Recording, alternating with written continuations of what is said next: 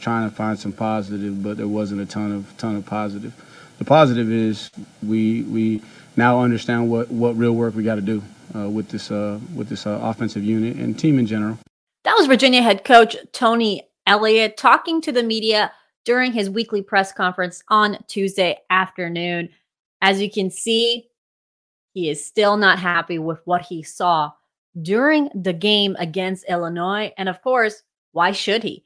Virginia lost to Illinois 24-3 in what was a pretty lackluster performance by the offense. A lot of issues on that side of the ball. Again, we recapped the game a little bit, but just to kind of round off a couple of stats that really show what this offense didn't do on the field. They had 222 yards of total offense. This is a far cry from last season where they averaged 515.8 yards per game, over 33 points. And they were 1 for 16 on third down and only averaged 1.4 yards per carry.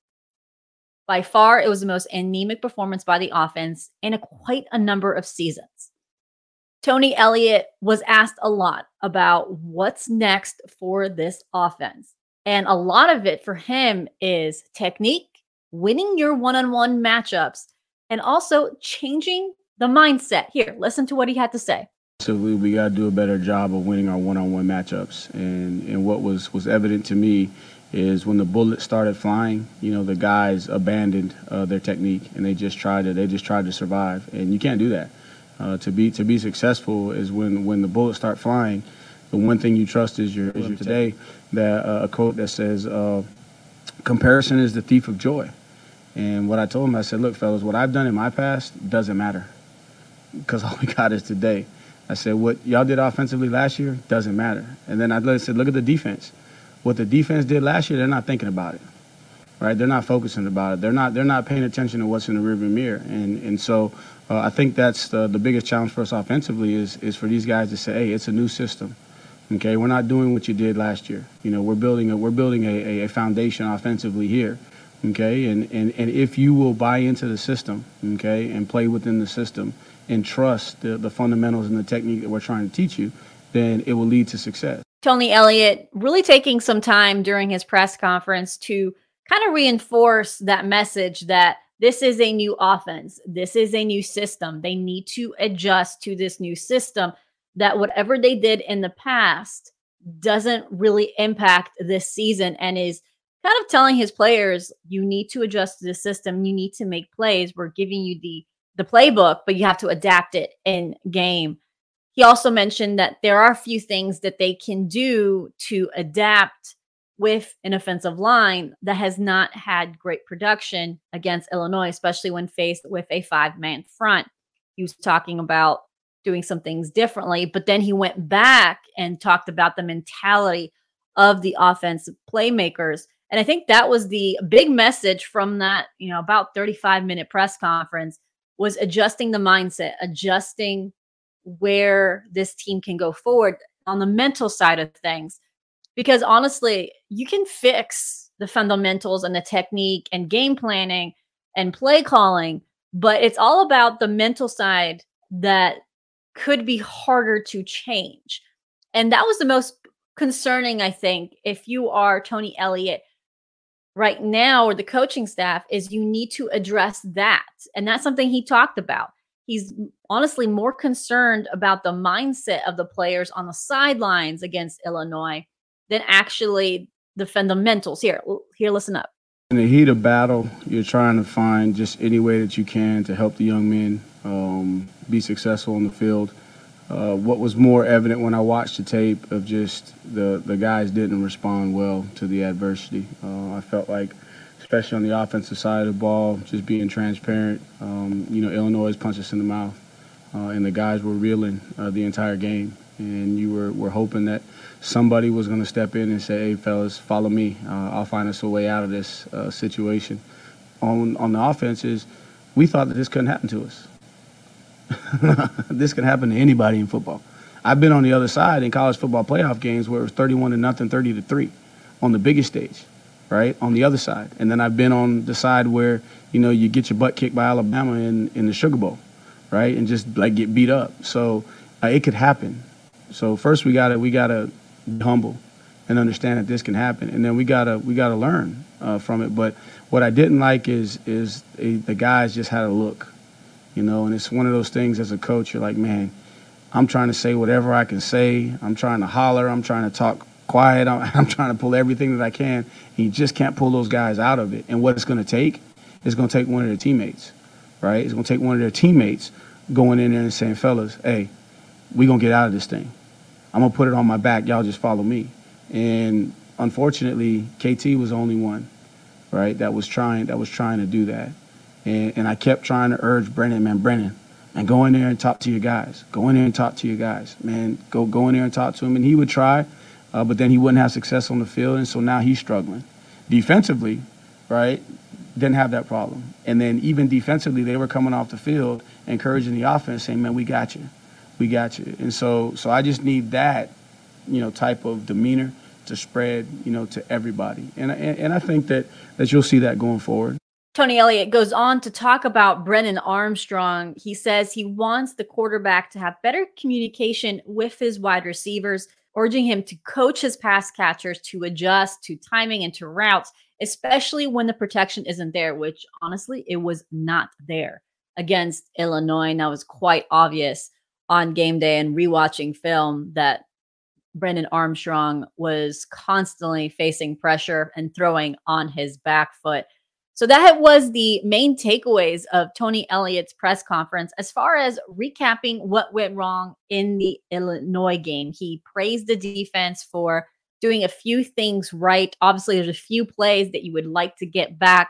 He talked about that long completion to the tight end and long completion where Fincherl Cypress was one-on-one. He actually said that wheel route was actually AJ who needed to be on top of the wheel route. So he was more pleased with the defense and that mindset. And of course, when you force 4 takeaways, of course, you're going to be a little happier with the defense. He also said that they're working on those little details and also making sure that you're not trying to do too much on plays. He highlighted Billy Kemp, who instead of calling for a fair catch, he was trying to make a play. So he said, when no situations, we just have to learn that not every single play needs to be a big one. So those are the main talking points. A lot of talking about mentality and kind of moving forward on the mindset that he wants to see from his Virginia athletes. We're going to take a quick break, but when we come back, we're going to break down the depth chart. We didn't have a depth chart leading into Illinois, so the last depth chart we had was prior to Richmond. So we'll take a look at any differences that we see from the first depth chart to this one ahead of ODU, and do we see any changes on the O-line? We'll be right back. And welcome back to the Good Old Podcast. I'm Jack Frenchuli for Wahoo's 24/7. So the first half of the show, we kind of broke down a little bit of what Tony Elliott said about what he saw from game film against Illinois. So that was one of the biggest talking points about mentality and the mindset of the team. So let's move forward to ODU and what he said about some personnel issues as far as injuries. And let's take a look at the depth chart. We didn't have one last week, so now we get to see some changes from that first opening game against Richmond. So if you're on YouTube, you'll be able to see the depth chart on your screen. And if you're not, if you're listening to our podcast, this depth chart is available on Wahoo's 24/7, and it'll be broken up in offense, defense, and special teams, so you can take a look of any changes there are. I'm going to tell you the changes as well right now. So here's some of the biggest things that just kind of stand out to you. First thing, no changes on that offensive line. So from left to right, we have Mikhail Boley, John Paul Flores, Ty Furnish, Derek Devine, and Logan Taylor. The only difference that you see from the first to the third depth chart, well, second depth chart, third game, is Jonathan Leach is now on it. And Charlie Patterson is now behind Mikhail Boley at left tackle. Now, after watching Illinois, you obviously can see they are amenable to be a little more flexible on who gets lined up, not really similar to the depth chart where we saw Logan Taylor move to the other side and Jonathan Leaf come there at right tackle. So we do see some changes there and how they they're willing to move around, which is what Coach 2J has said in the past, how he has a couple guys playing in different positions as needed, just like John Paul Flores. It's kind of like the Swiss Army knife that he's able to play around. Ty Furnish, the center, will talk to the media on Tuesday as well, and he said that they were sticking was basically the first team O line that they've had. He said there was no changes sticking with this, so this isn't shocking that the depth chart shows that as well. So that is the biggest things that you notice on offense, and just honestly, Jonathan Leach was not in the first depth chart because he was hurt. So that is a natural assumption that now that he's able to be on the rotation, although not 100% healthy, he was going to show up on the depth chart. So that is not as surprising, but expected, but also a noteworthy thing to say. The other thing on defense, there was a few changes there. And a lot of it also has to do with just personnel availability. In the first game, Josh Ahern was not available during that first half because of that targeting call against Virginia Tech, so he had to sit out. So he was number 2 at the Mike position behind Nick Jackson. Now, because he is available to start, he is number 1 at will. But Deshaun Perry, and this one's interesting, Deshaun Perry, who was at will, and it seemed like that was his comfortable position, now he's moved to Mike behind Nick Jackson. And you have James Jackson and Hunter Stewart at 2 at 3 at will. So that is one of the changes there. The defensive line is basically the same than what we've expected. And I think when you look at this D-line, although you have Chico Bennett ahead of Jack Camper actually started the game against Richmond. So this is kind of like a guideline, as you say, about what to expect from the defensive line front. Now, there is some changes when it comes to the secondary, not as far as corner. That is pretty much the same with Anthony Johnson and Fentrell Cypress being with the ones, and that's what we've been seeing pretty consistently. When you look in that safety rotation, it has had a few adjustments. Although Antonio Clary was number 2, remember a game against Richmond, he did actually start. And he had a lot of snaps in that game. Actually, the only time he wasn't playing was it looked like when he had a cramp or he just got a stinger, so he came to the sidelines because you don't want to risk it in those situations.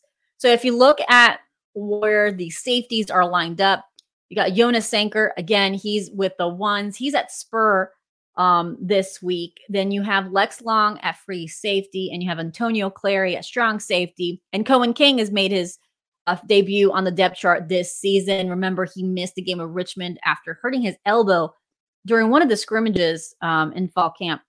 So he's on the depth chart for the first time. Now, Darius Bratton is on the depth chart. He's behind Jonas Sanker at Spur. And that one is a question mark. He's questionable for the game. And what Tony Elliott said during his press conference was that he has a bruised bone and ankle sprain. So confirming our report on Wahoo's 24/7 that we said on Saturday morning that he was doubtful for the game and questionable because of an ankle injury. Tony Elliott has confirmed that was an issue. He is moving around at practice. He didn't practice much last week. He's now moving around. And to quote Tony Elliott, he said, "I'm hoping in the next couple of weeks we'll see him back." He doesn't think this is a long-term. Well, he hopes it's not a long-term issue. So that is one that we're going to keep an eye on. Although he's on the depth chart, I really doubt he will play against ODU this week. So I expect that first line of second safeties in the secondary will mirror what we saw in Illinois. And honestly, they did a decent job against Illinois. And actually, they were one of the highest graded highest graded performance on that defense. They did a good job with a couple guys in the Pro Football Focus ranging in the 80s as far as grading out defensively for that game. So that is the defense and what we saw there. Actually, I almost forgot. So a lot of people have been asking about Mike Green, the defensive lineman, and who has been moved. Well, actually, linebacker who's now moved to Bandit. He played linebacker last season. So he has not suited up for the Cavaliers for the first 2 games, and we haven't talked about him for a few weeks. If you've been following Wahoo's 24/7, we said it was an ongoing thing, that nothing was settled as far as early last week. But on Tony Elliott, when we asked him what was the status of Mike Green, he said that he was no longer active on the roster. Sources have told us he's still enrolled in school, but he's not active on the team roster as he said during his press conference. He did not want to elaborate further or comment further on the reasons why. So if you're following Wahoo's 24/7, we gave our reason where things have not settled. So we can't really comment further on that.